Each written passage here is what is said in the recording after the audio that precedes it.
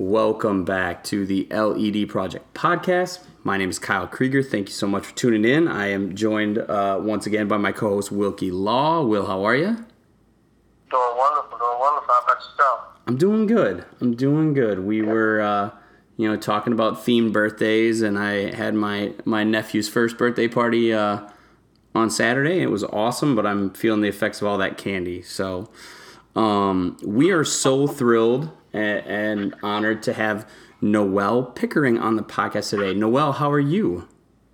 I'm doing great, guys. Awesome. Well, thank you again for taking the time out, and especially when you got two little boys at home that might wake up at any time. We appreciate you being here and taking a little time out. Yeah, thanks so much. I'm really excited about this. Awesome. So, Will, do you want to kind of give her a rundown of what the podcast is and what we hope teachers will get out of it? Yeah, well, we'll say that the podcast was actually Kyle's brainchild to say that we wanted to get authentic teacher voices out to the mainstream public and kind of present it in the view from the teacher's lens. I think a lot of times we hear it from the politicians end and the administrators end, all in the news, but to actually get a teacher's point of view of what the classroom looks like, what education looks like, and so that's where we kind of got the idea to do this. And again, like I say, just to get authentic voices out there to the mainstream public. Right. Perfect. So I guess to get started, Noelle, what we'd love for you to do is just kind of tell us the story of how you became a teacher, kind of why you became a teacher, and definitely kind of explain the journey to where you are now as a teacher. Okay, awesome.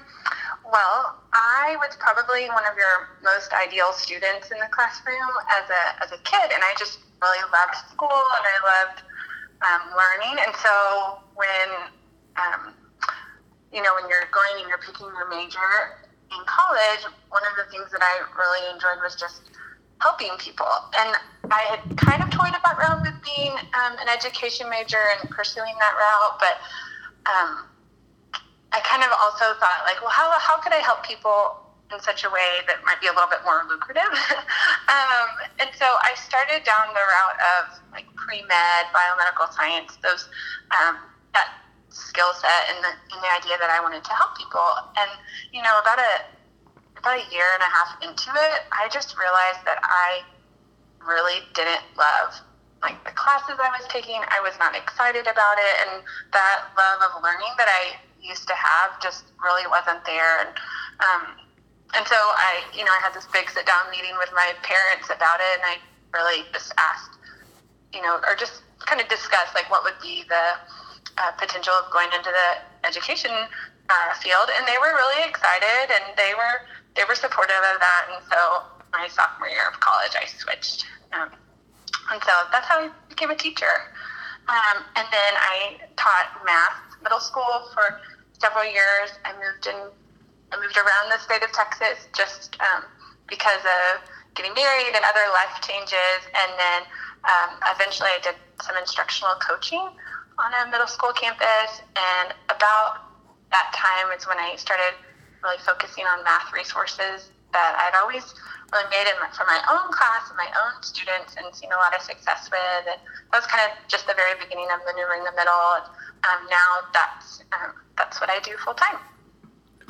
Awesome. And so the resources how long have you been building resources on Maneuvering the Middle? Gosh, I think it was probably 2013, 2014 that I really started it. The blog is what I really started the blog, I want to say in January of 2015. So I really enjoy that because it's this way to connect with teachers and provide some ideas. And I noticed that there were tons of ideas for like elementary age students or teachers, but there really wasn't a lot for middle school. And so that's why I really love the blog so much. Right.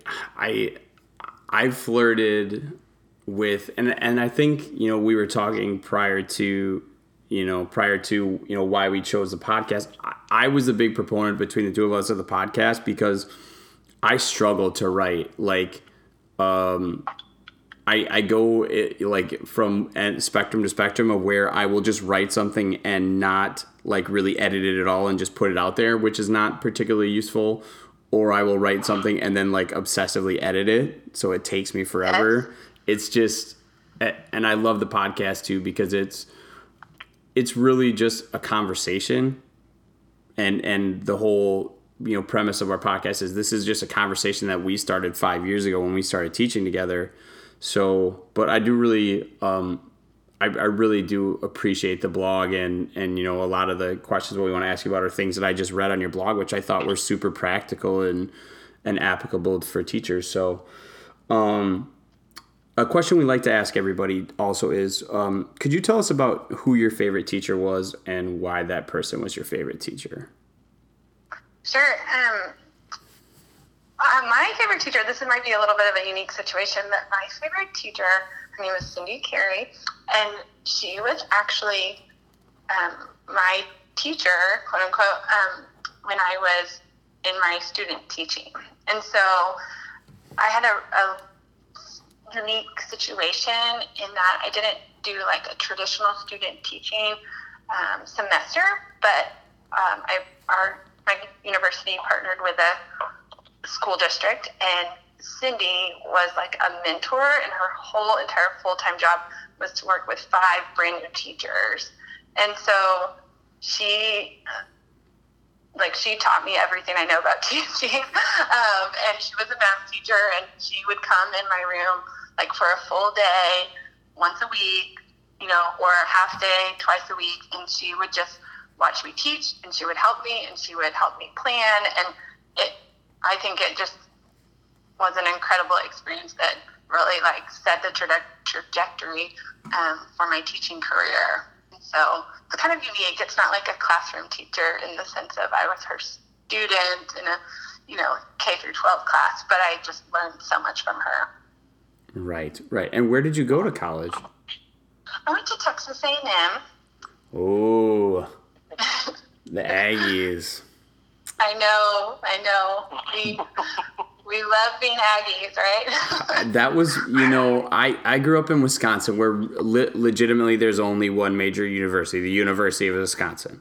So the majority of Wisconsin people are Wisconsin fans. Like it's pretty straightforward. Okay. But I've never met so many like rowdy fan bases as I did in Texas between like the UT people and the Tech and the A&M people and the Baylor people, and then U of H is up there too. It was just, but I will say the Aggies take it to another level. Yes, we are just really proud fans, and we're typically disappointed every year, but there's a lot of spirit. Right. And it's the spirit that counts, right? Yes. It's a great school. Yeah, absolutely. So next question is, from your experience and, as, a parent with kids who are growing up, what do you think the value is of a really great teacher? Yeah, I think that a teacher has a tremendous impact on their students. And, as a mom, I think my perspective has changed now that I have kids. And I'm sure I would do a lot of things differently when I was in the classroom before having kids. But I think that, as a mom, the thing that I want most for my kids is to love going to school and to love learning. And so teachers that can kind of like incite that spark in our kids, I think is like invaluable. Yeah. Absolutely. And it's interesting that you said that it changed being, now that you're a mom. And for me, when I came into education, I came the non-traditional route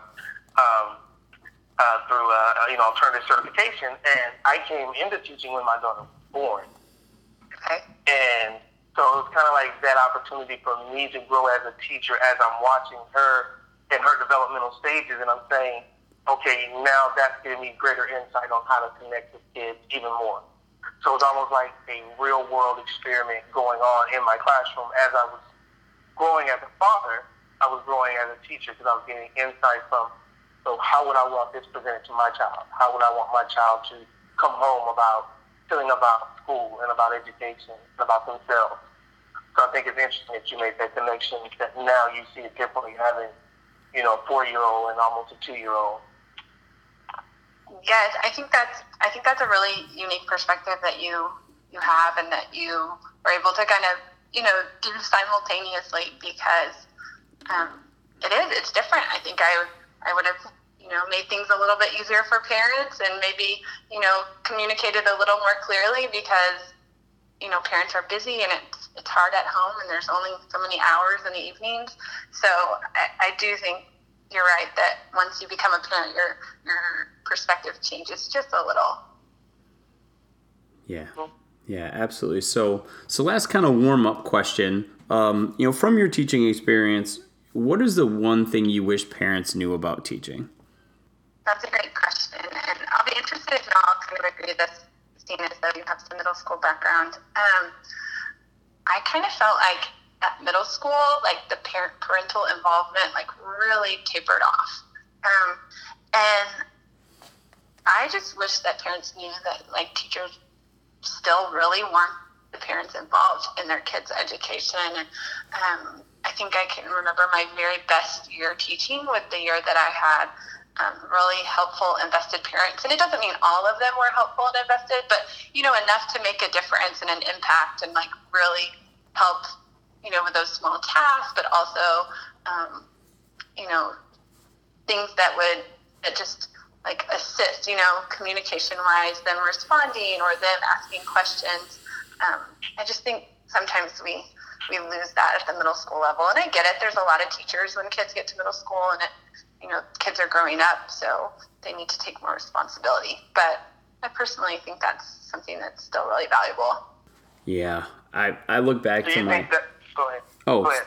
All right. I was just going to say, I look back to my time, especially when I started in Houston, and that was the one thing that I was most afraid of. I just did not enjoy the parent contact, and not that when I did contact parents it was bad. I just had built it up. I was so nervous, because of the language barrier and all those things, that if I could go back to myself as a beginning teacher, I wish I would have been better and not feared it, but really seen it as, parents as a partner and as a resource, really, to make sure that kids are getting what they need. So, I definitely feel you on the middle school, the parents being a little less involved for sure. And I was just going to add real quick, because you're actually helping me, because I'm actually going into middle school for the first time this 2018-2019 school year. I'm actually going back into the classroom. I was an math instructional coach for intermediate level in Aldine, and for the last 3 years. But they're opening up a new middle school near my house, and I had to be transferred. And so I think it'll be a good opportunity to work on a dynamic team of teachers and administrators that they're putting together for this new school. And I was like, hey, I'll be a part of it. And plus, it's in my community. I think it has a lot of value in that. But I was going to ask you, do you think social media and blogging really would kind of help to bridge that connect between, in middle school with parents and teachers, knowing that probably the students are online more, the parents are probably online, to be able to connect with them that way? Yeah, I think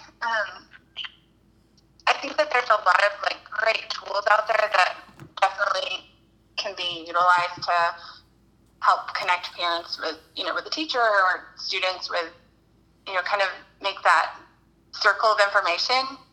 Sometimes the teacher gives information to the students, but it doesn't get to the parents, or vice versa. And so kind of creating a loop where the information continues to go around. I know there are some really great digital tools, and then I also know that many years ago, just a basic weekly email was super handy for parents to just know, this is what's happening in our classroom, and these are some things you can be looking for. But yeah, Remind 101, I know for elementary there's Class Dojo that's super helpful, but I think it's a little bit geared towards elementary. aged kids. Mm-hmm. But I know as a parent, even just getting my son to preschool, it's like, oh, what's today? What do we need for school today? So I think if there's a way for, that loop of information to kind of go all the way around, that would be really awesome. Yeah, and I think too, with that weekly email and going back to something I wish I would have done, like I could have saved myself a lot of headaches when, kids would go home and tell their parents one thing, but it was not necessarily the case. And you could have really gotten out in front of a lot of things to where parents were up to date and they knew exactly what was going on. It could have saved a lot of confusion on my end and on their end. Yeah. I think being proactive is just when we're talking about parent communication, being proactive is always just a little bit harder up front, but usually, like you said, a lot easier in the long run. Absolutely. It's harder to build a hole to go dig for the mine to find the dime. So once you get down there, it's easy to find, but it takes a lot of work up front. So yeah. I'm all about parent involvement. I think that's I believe that's what made me successful when I made the transition from inclusion teacher to classroom teacher, is that I was so used to communicating in so many different strands as a special education teacher that, you're communicating with the DIAC, you're communicating with the behavioral specialist, you're communicating with the curriculum teacher, so there's so many lines of communication that it was easy. It was almost like a welcome relief to kind of only have to communicate with the student and the parent. You know what I mean? Because it's like I started in the beginning where I called all of my parents just to say, hey, this is who I am, and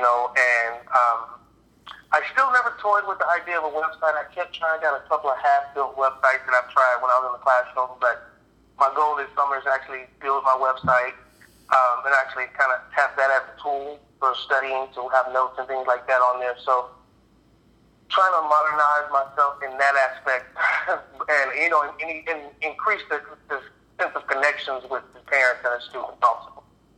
Yes, I think that, that sounds like a great plan, and it definitely sounds like one of those tasks you want to accomplish over the summer, not, the second week of school when there's so many other things going on. But if you set up a really good framework this summer, I bet you'll be really thankful come October. I'm sure. Okay, so we're going to take a quick little turn in the conversation.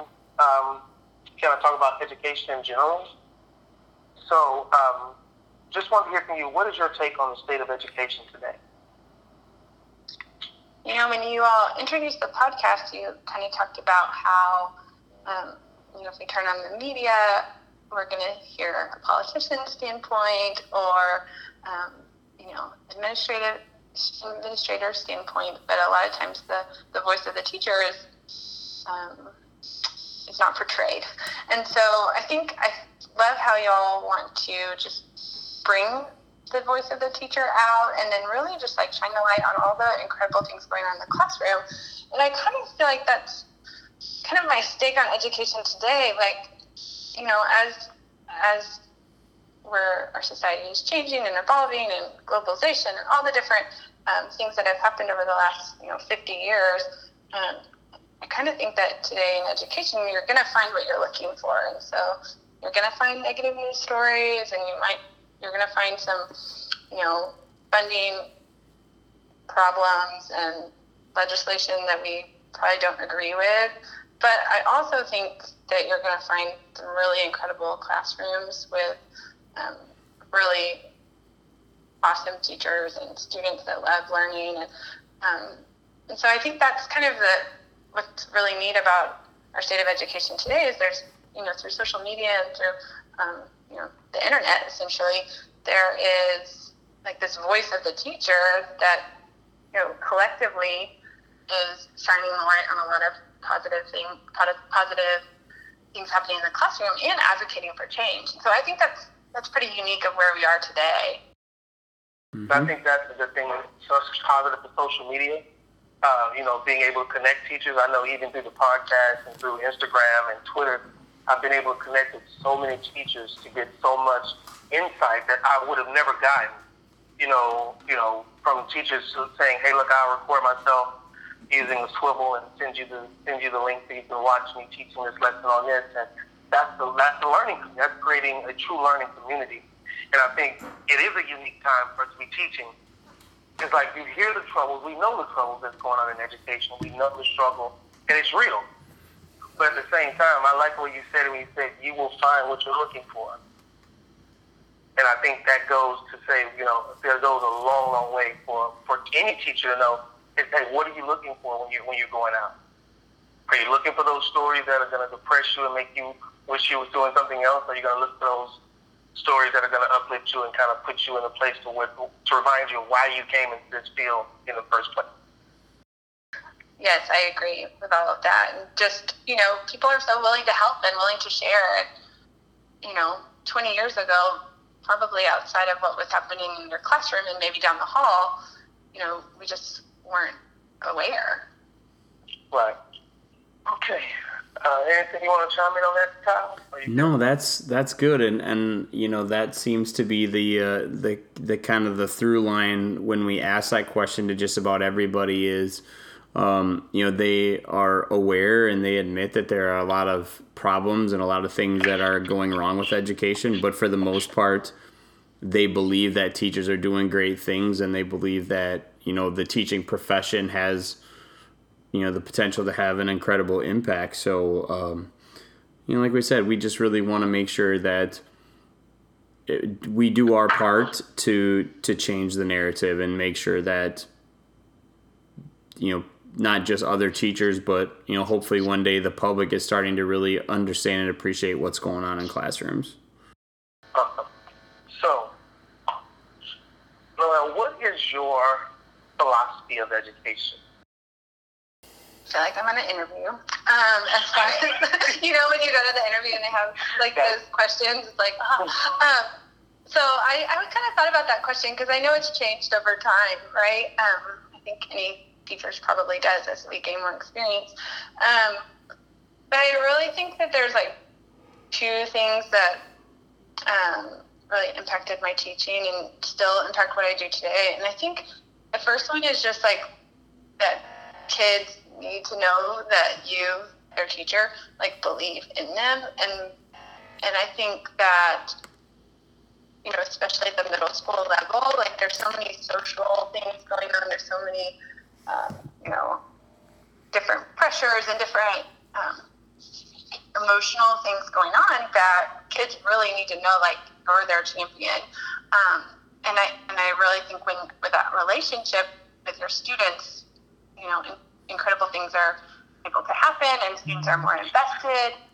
And so I think that's probably my main point. But then the other one is that learning is a process in the sense of, I think, we've come a long way in education, and now, we're measuring how students are progressing versus, if they can meet the standard or not, and recognizing that kids, sometimes need extra time to get to that standard. But I think in general, teaching kids that learning is a process. And so, again, that love for learning in your classroom and incorporating that. So those are things that are really important to me. Yeah. Awesome. Mm-hmm. Awesome. I think that's hard for the course, but I think to me, I'm a big proponent of making kids believe in themselves. I think that's my target, is that you have to get them. Confidence is 80% of what you're going to do. Yes. The skill set, you've been doing this stuff, it's just breaking it down to where you understand it, but the confidence in knowing that you do have an idea of what you're doing, especially from a math standpoint, because it just kind of builds one on another. You just build on one skill set after another to keep doing more complex problems. But it's just getting them to believe. You can do this. You got this. Yes, I agree. And so many kids come to us and really don't have that. So, we have to build that up within them, small steps, right? Right. Okay. So, now this is a question I get asked a lot also. But in a world where we can calculate just about everything via our phone, there's no need for us to have to do this, do the long calculations anymore. what is the importance of learning math skills? Yeah, I get that often too. And I think, you're right. Like, in this day and age, we can pretty much Google the answer to most things. And that's not just even in math, in history, for example. We can, Google a fact or a date or a person. But I think the importance of math skills really is just the application that kind of goes with it, and the fact that one of the top desired skills for a company looking to hire is the ability to problem solve. And I think we learn that in math class. It starts small and it grows over time, but essentially we're teaching our students how to solve problems, how to use their brain, how to persevere when you don't get the right answer or you don't know where your mistake is. And so I think those are all really valuable things that, a calculator can't do for you. Yeah, it's funny. I was thinking while you were talking, about, you remember the show, I may be dating myself a little bit, but there was a TV show called Numbers. It used to come on with the guy who's a mathematician, and he built these complex algorithms to help the FBI solve these crimes and solve these issues. And either one of y'all remember that show? I do remember it. I don't really recall watching it, but yes, I do remember it. I think it was a CBS show. I remember it vaguely, not enough to know the characters, but I totally remember it. Right. But I was thinking about that. I was in a PD last week, and that was that was in 3 different PDs, and all 3 of them said the exact same thing, that the top jobs, there's job skills that employers are looking for is problem solvers. And how, we as teachers, we're quick because we have so much content to teach to kind of just do the thinking for the kids and just have them do the skill without the thought. And so I think it's different when you actually teach them how to think so that they can actually figure that out on their own. Yes, totally agree. And I think we can all think of those situations, it's not necessarily a math concept, but an application of a math concept, and you're like, there's no way this is correct because you're using your problem-solving skills. But it was a funny conversation my sister had about a truck, a moving truck, and the lady she was talking to was, telling her what the capacity was, and my sister was like, well, there's no way that's the capacity of, she was, but it's like a volume issue. But it was just, those application skills of, taking what we learned in the math classroom and how does that apply to everyday life. Mm-hmm. Yeah, and interesting because I taught high school this past year. I didn't teach math, but I had a study hall where a lot of kids were working on math, and I saw a strange thing. Apparently they've adopted new curriculum where I'm at, and there were a lot of kids that were like, this process doesn't make sense. There's an easier way to solve these problems, and not using their phones, but it was a different structure. There was this different way for them to solve problems, and they would try to explain it to me, and I go, this is not how I learned that math. And I think, like you're saying with the truck, example, you got to be able to know some basic math to understand, what you're getting in life. Because if you order a truck that is, whatever, if you're getting a truck to move a mattress or to move a couch, you better darn well know that the mattress or the couch is going to fit. Yes, just that, those basic skills that, we want kids to just be able to spout off or know in their mind, we don't want you to have to pull out a calculator every time there's some small math problem. Right. All right. So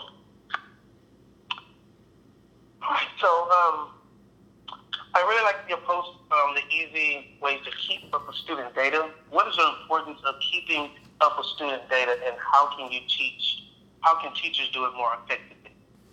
I think that obviously we know that data is important, and we probably have way more data than we actually ever need, between different assessments and benchmarks and all of that. But I think that, setting aside time to actually analyze your data, and then I think the key point is actually reflecting on it. So, looking at that data and saying, what is this telling me about my students or our curriculum or whatever the standard may be. But it can be really simple. I'm a huge proponent of exit tickets and just something super simple where you quickly assess where your class is when they leave. But it can be more formal. I think sometimes it's really overwhelming because it's one more thing to do as a teacher. But it really can be so helpful from year to year, but even just, making immediate changes between one class period and the next. And one of the things that I loved that I had when I was teaching was it was called the Classroom Performance System by e-Instruction. And essentially it was these little remote type clicker devices where students would type in answers and multiple choice, or they could type in answers. And it was awesome. I loved that, and I probably used it, several days out of the week because it was just immediate, and it did a lot of the analysis for me, and I could just, make a small tweak based on that just really quickly. I love it. I use those myself. I was diligent in using them. I think it made everything so much simpler. Grading papers was not a hassle because even, you can have kids put in the numeric value, they can put in true and false. Then I would always have the kids do some type of reasoning with it. And, like I say, I loved it because as they're doing it, I'm walking around with my Mimeo board and I can see who's doing what. I can go over there and know if somebody's way off on the first couple, hey, okay, let's go over there and do a quick reteach real quick. But I think it really does help change things with that immediate feedback. Yes. I think, if we use data really regularly before we get to some sort of, more formal assessment, then, I think that's probably the most effective way to use it, is in a very short, quick, immediate feedback type situation. And I do love those little clickers because they're so easy. And there's a really fun game you can play with them too. I don't know if you've ever played the game. No. Okay. I'll send you the link or I don't remember what it's called, but it's this really fun game that's super easy and the kids get real competitive over. And you play it through the clicker system? Yeah. Oh, okay. Oh, is it through the exam view? I think so. Yes, I do remember that. Was it it's almost like Jeopardy almost? Yes, everyone has a different question. Is that the one you're thinking of? I think so. Okay. It has little characters that come up on there? No, it's different than that. Okay. I'll look it up, and they might have made updates to it, but my kids would get super competitive, and it was just always a really fun day in class. Awesome. How do you help students set goals and work toward achieving them? Well, I think part of that is kind of what I mentioned earlier in my philosophy of education, just helping kids to know that we as teachers believe in them, and then also that relationship piece that comes with it. And just, I think really coming to the common understanding of hey, we're both on the same team. I want you to do well. I want you to be successful. So I think there's a lot of that as far as goal setting and working towards achieving them, because we're such the encourager and the enthusiast in that. And so sometimes that looks like, sitting down more formally and kind of saying, here's where you're at, here's where we would like to be, having that conversation. But then sometimes that totally looks like just being available for help and tutoring before and after school. One year I was like, the school buses would get there real early, and I was always there in the morning, and so I would just like go into the lunchroom, and I would round up the kids that I knew, like, you either need extra help or you are capable, but you haven't finished what you need to do. And it kind of became a little bit of a joke, but they would all come and they would all work in my room, and then, before you know it, they were just coming by themselves. And so that's kind of one way that I really work towards helping kids set goals and really achieve those. Yeah. Did you ever encounter, like, I know for me, working with some of the kids, they had never, ever had anyone sit down with them to actually set a goal. And then for them to meet it. So they never knew what it felt like to accomplish that goal. So you can talk this, but if they've never seen it, they've never done it. So I remember one kid a few years ago, I had to really, go back to the bare basics and say, look, we're going to go here, start here. Super duper low kid academically, but he tried hard.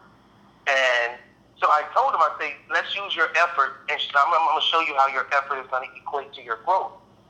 And as I started working with him on little things that I knew he knew, simple things like multiplication and division table, understanding fast facts, and he watched himself get better. And when he set a goal, he watched how he, did everything to strive to accomplish that goal. So that when it got bigger, and the goals got bigger, and it took longer to get there, that same resilience that he showed when he was trying to beat himself, he kept doing it. But it was just simply no one had ever took time to show him how to set a goal, how to measure your goal, and how to work for it. You know what I mean? Like, have you ever encountered that within your students? Oh, totally.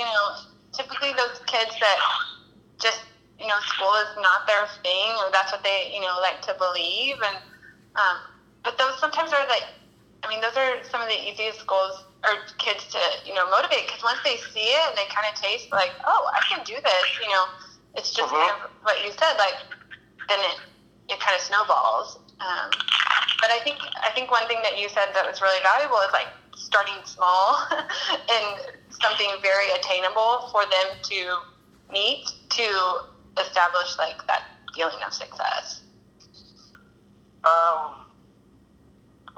So what are some of your best tips for teacher organization, for teachers to get involved in? Okay, so I was thinking about this one, and I think because every teacher is like, every teacher is unique, every classroom is unique, I would just say that, like, for teacher organization, the best thing to do is to, like, figure out what your specific, like, pain point is and, like, solve that first. And I think, we can, there's, like, tons of blog posts or tons of things on social media about, like, all these different ideas that you can implement. But at least for me, like, when I actually solved, like, a really big pain point in my classroom, like, that's where I felt the biggest, like, impact. And so for me, that was, like, the paper organization of the math classroom, 150 kids, they all have some papers, they're turning in papers. And so that was, like, my biggest pain point. And so when I, like, started using what I called, like, my math agenda, it was, like, revolutionary to me. But that might not be a pain point for someone else. And so I think it's easy to see all these, like, organizational solutions, but really figuring out, like, what's the biggest problem in your classroom and trying to solve it, you'll just, feel so much better. Right, just find your tribe, basically. Yeah. Everybody has a tribe. Just find your tribe that's going to help fit. It's going to help meet your need of what you need for your individual. Right, and Will can attest to this, that on the organization scale, we're very much on opposite ends, meaning that I am very unorganized and he is very organized. Okay. And it's something I've been working on. And I'm very much a spatial thinker. Like, I want to see things, when I'm thinking about them or right. So I was the teacher that would, like, move all of the desks in my room into one like big thing and pull one desk out at a time to try to figure out how I wanted to organize it. I really like to organize by doing, but I'm with you. I really struggled on the paper organization. But my pain point wasn't keeping them. My pain point was, keeping up with grading.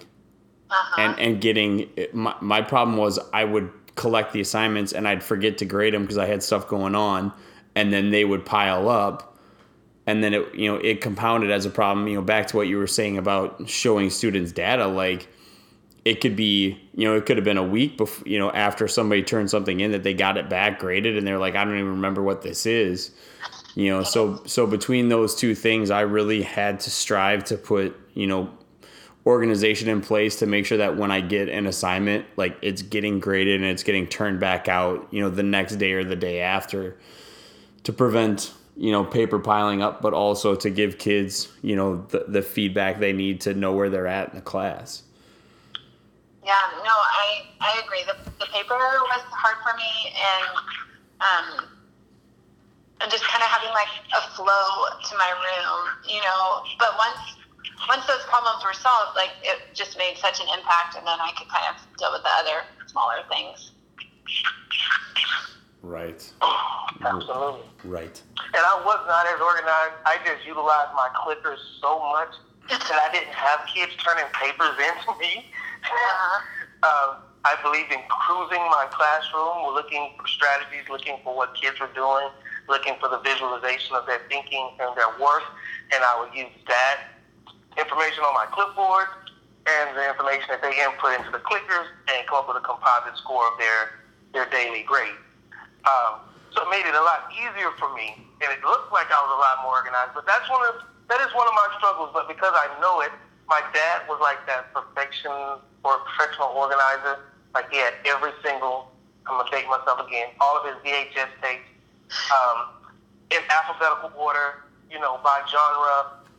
He had them written down, so he knew they were numbered on the side. So if you borrowed one, he would write your name down next to it and come to it and wait for you to bring it back. And if you didn't bring it back, he'd call you and, hey, you have my Bruce Willis Die Hard. The first thing, I'm like, oh God. That's where I came from, and I'm nothing like that. But I think I'm kind of a mixture between that and an organized mess. A very structured, organized mess. But the clicker system really, really helped me out. That was my lifesaver when I discovered that. And I use it for every single team, every single time. It's just about. Well, and I think to your point, with the clickers, there's, even if you don't have the clickers, there's so many, and I might be kind of sliding into our next question, but there's so many websites and different things that, are enabled through the smartphone that you can do a lot of things that are just like the clickers. Mm-hmm. Yes. Yeah. I'm regretting that statement because I know I just jumped right into your question, Will. No, which is perfect because it's a good segue, so we're good. So what technology do you feel, Noelle, works best and most effective in the math classroom? Okay, well, we already kind of went on and on about the clickers, but I still love them. That's like my number one suggestion. And then I still like dabbling with Google Forms and just, Google Classroom and how math can like really be incorporated in that. It's still a little bit difficult for me to wrap my mind around it. But I love this add-on called Equatio, kind of like equation, but it's really helpful for utilizing like digital formats with math equations and just the different symbols that are required that you can't just type into a form. And that's been really helpful. I really like that. Right. What were the ones that we used, Will, when we went on, or when we were, I think it might have been at the Think conference where people could, we had a question and they, used a QR code and then they answered and it went right onto our screen. What was that one called? Padlet. Right. Mm-hmm. A lot of people like Blueberry too. Bloopers? Like Flubaroo. I think I'm Bloopers. Yeah, Flubaroo. It's a very something. I think it's very similar to Padlet, where you can post a question and have them answer on their phone or answer on a computer. So the next question, you wrote about change being a verb. Can you elaborate on that a bit for our listeners? Yeah. So I wrote a blog post. Was prompted several months earlier when my husband and I were in our training for our adoption. And so part of the adoption process, or just hours and hours of training, and it's focused on children who come from backgrounds with trauma. And I'm sitting there in these trainings thinking, like, this is so relevant as a teacher. This would be so beneficial. I wish I had learned this, years ago, because I think I would have just been so much better with kids that come from hard places. And so that's kind of the background. So then when I heard about the news in Florida and was watching, I just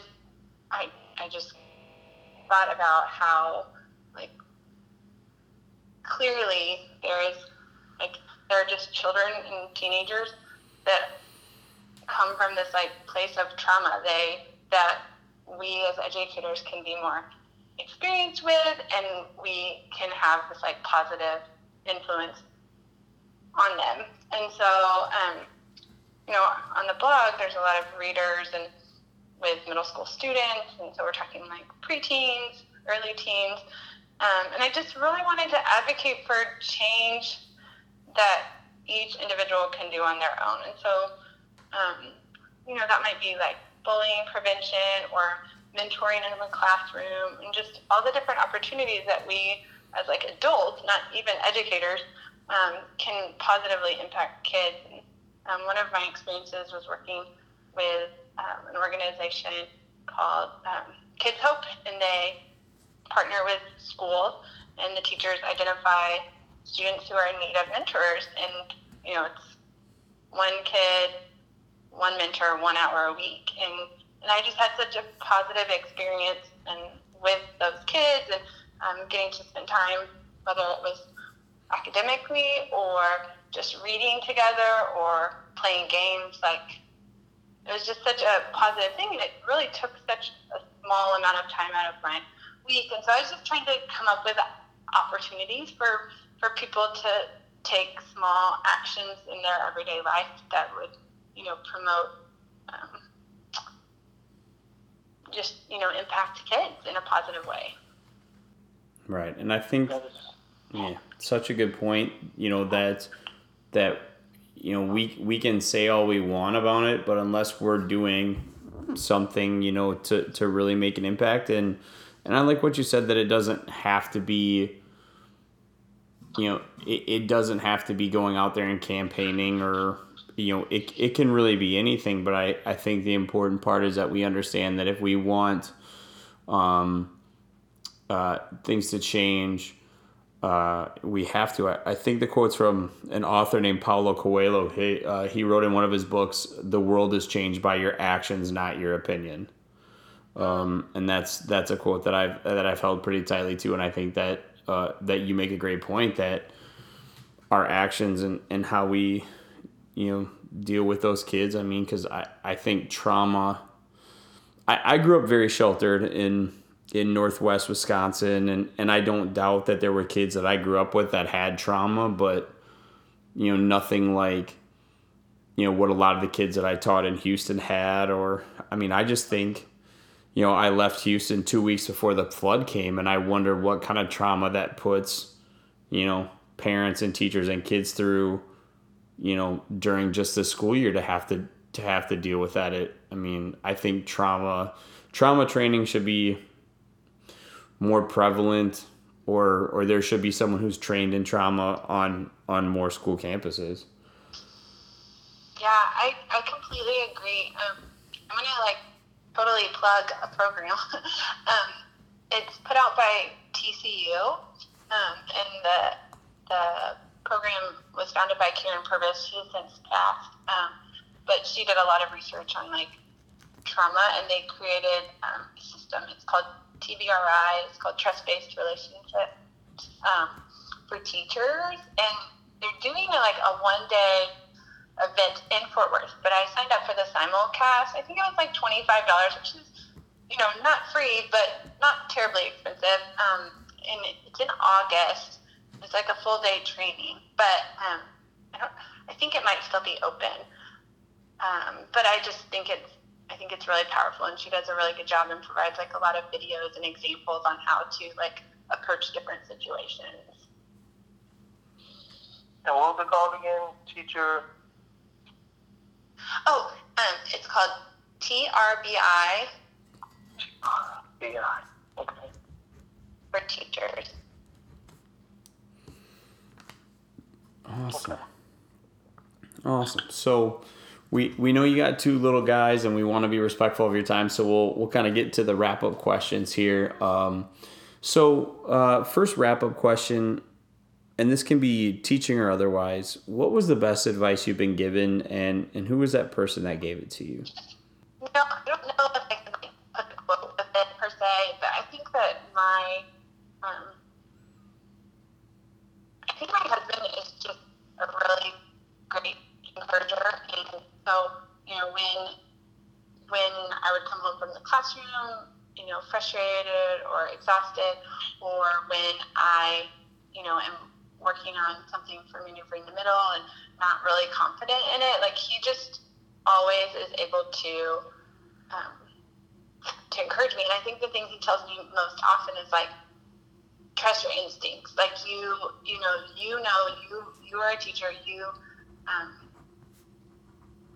trust your instincts in that sense of not to second guess yourself. And so I think that is something that sticks with me a lot when I'm making decisions and when I'm, when I was struggling. Nice.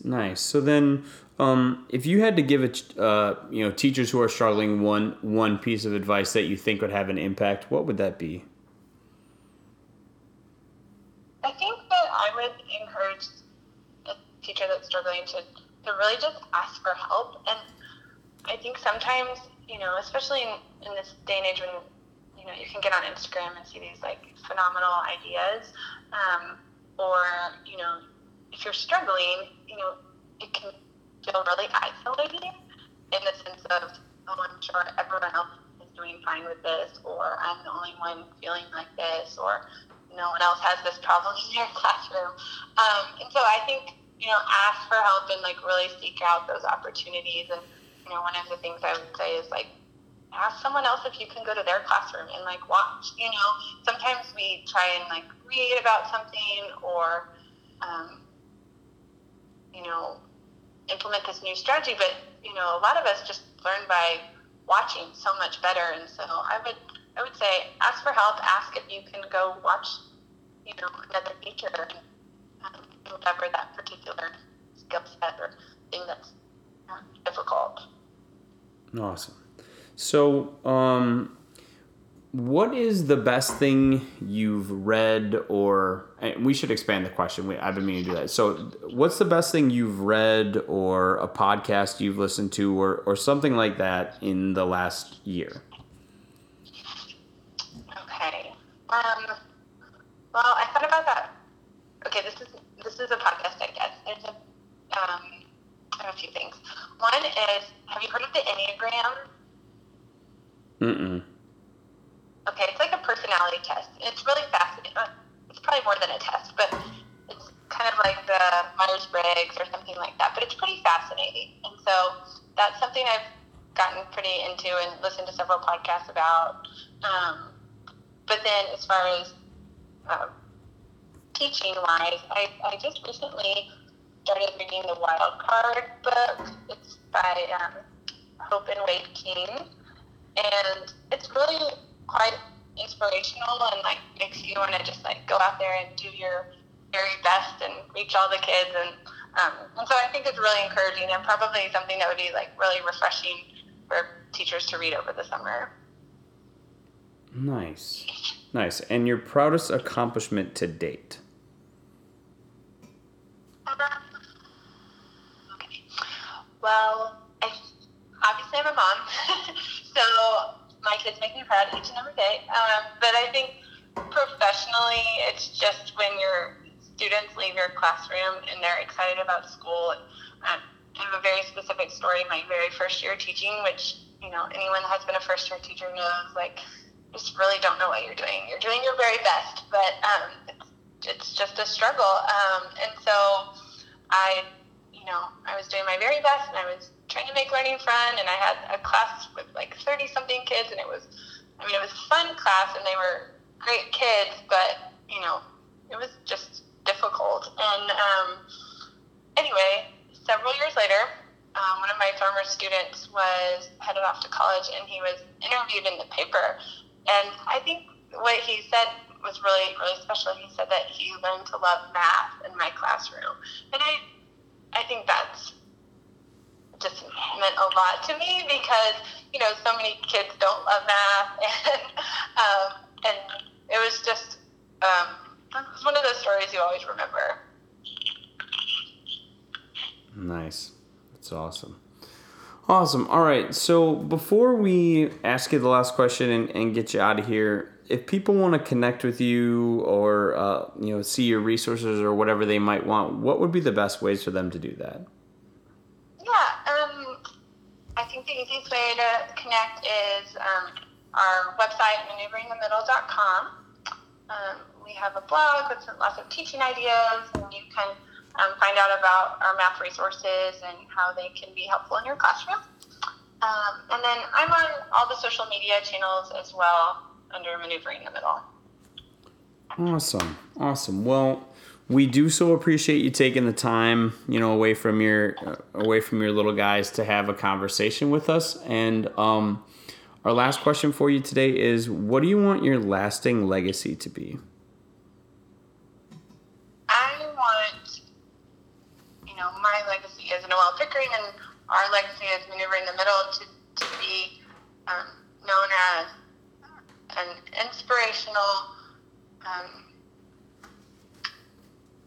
creator of excellent resources and ideas for teachers. And I want teachers to feel successful in the classroom and students to be successful in the classroom. And I hope that we can just be a really tiny piece of that. Awesome. Well, Noelle, thank you so much for taking some time out. We really enjoyed it, and we'll talk to you again soon, hopefully. Yeah, I appreciate the time today, and it was really fun, and I'm excited to see what y'all have coming out in the next couple months.